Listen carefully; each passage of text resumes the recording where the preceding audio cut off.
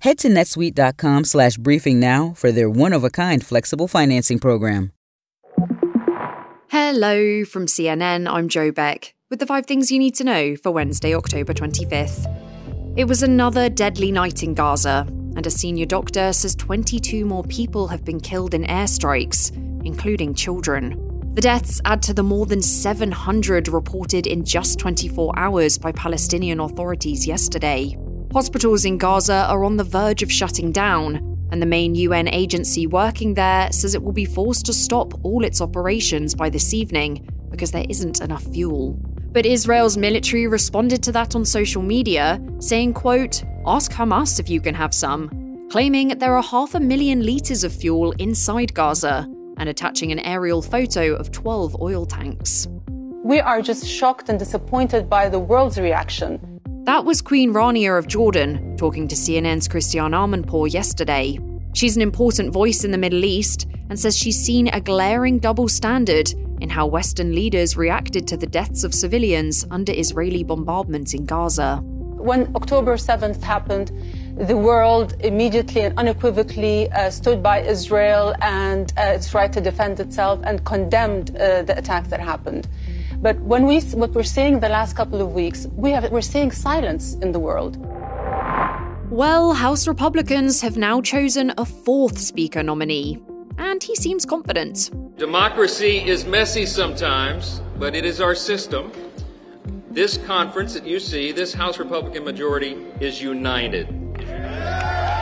Last night, the GOP conference voted to push Louisiana Representative Mike Johnson forward for the job. It came just hours after they chose Minnesota Representative Tom Emmer, and he almost immediately dropped out of the race. So Republican lawmakers had to vote in another secret ballot that Johnson eventually won, and he announced that the whole House will hold a vote today at noon Eastern Time. Now we'll have to wait and see if he has enough support to win it, and just like the nominees before him, he can only afford to lose 4 Republican votes. It may only be Wednesday, but it's already been a dramatic week for former President Donald Trump. A new report from ABC News says Trump's former White House Chief of Staff, Mark Meadows, met with federal prosecutors and has been given immunity in return for his cooperation in the federal election subversion probe. ABC says Meadows told investigators he didn't believe the election was stolen and said that Trump was being, quote, dishonest in claiming victory shortly after polls closed in 2020. CNN has reached out to Meadows' attorney for comments, and Trump posted on social media that he didn't think Meadows would make deals. And elsewhere in Trump's legal troubles, he came face-to-face with his former lawyer turned enemy Michael Cohen yesterday for the first time in 5 years.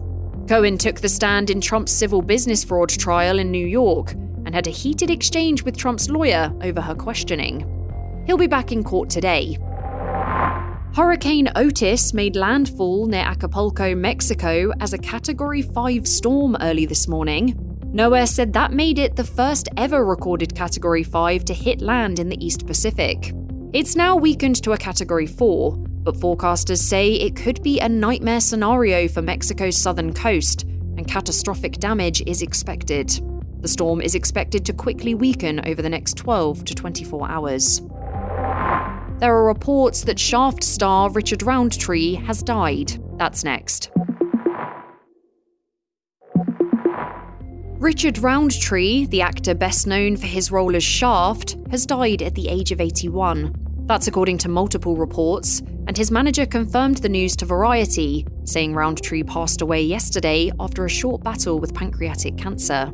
And Samuel L. Jackson paid tribute to the actor, calling him the prototype, the best to ever do it.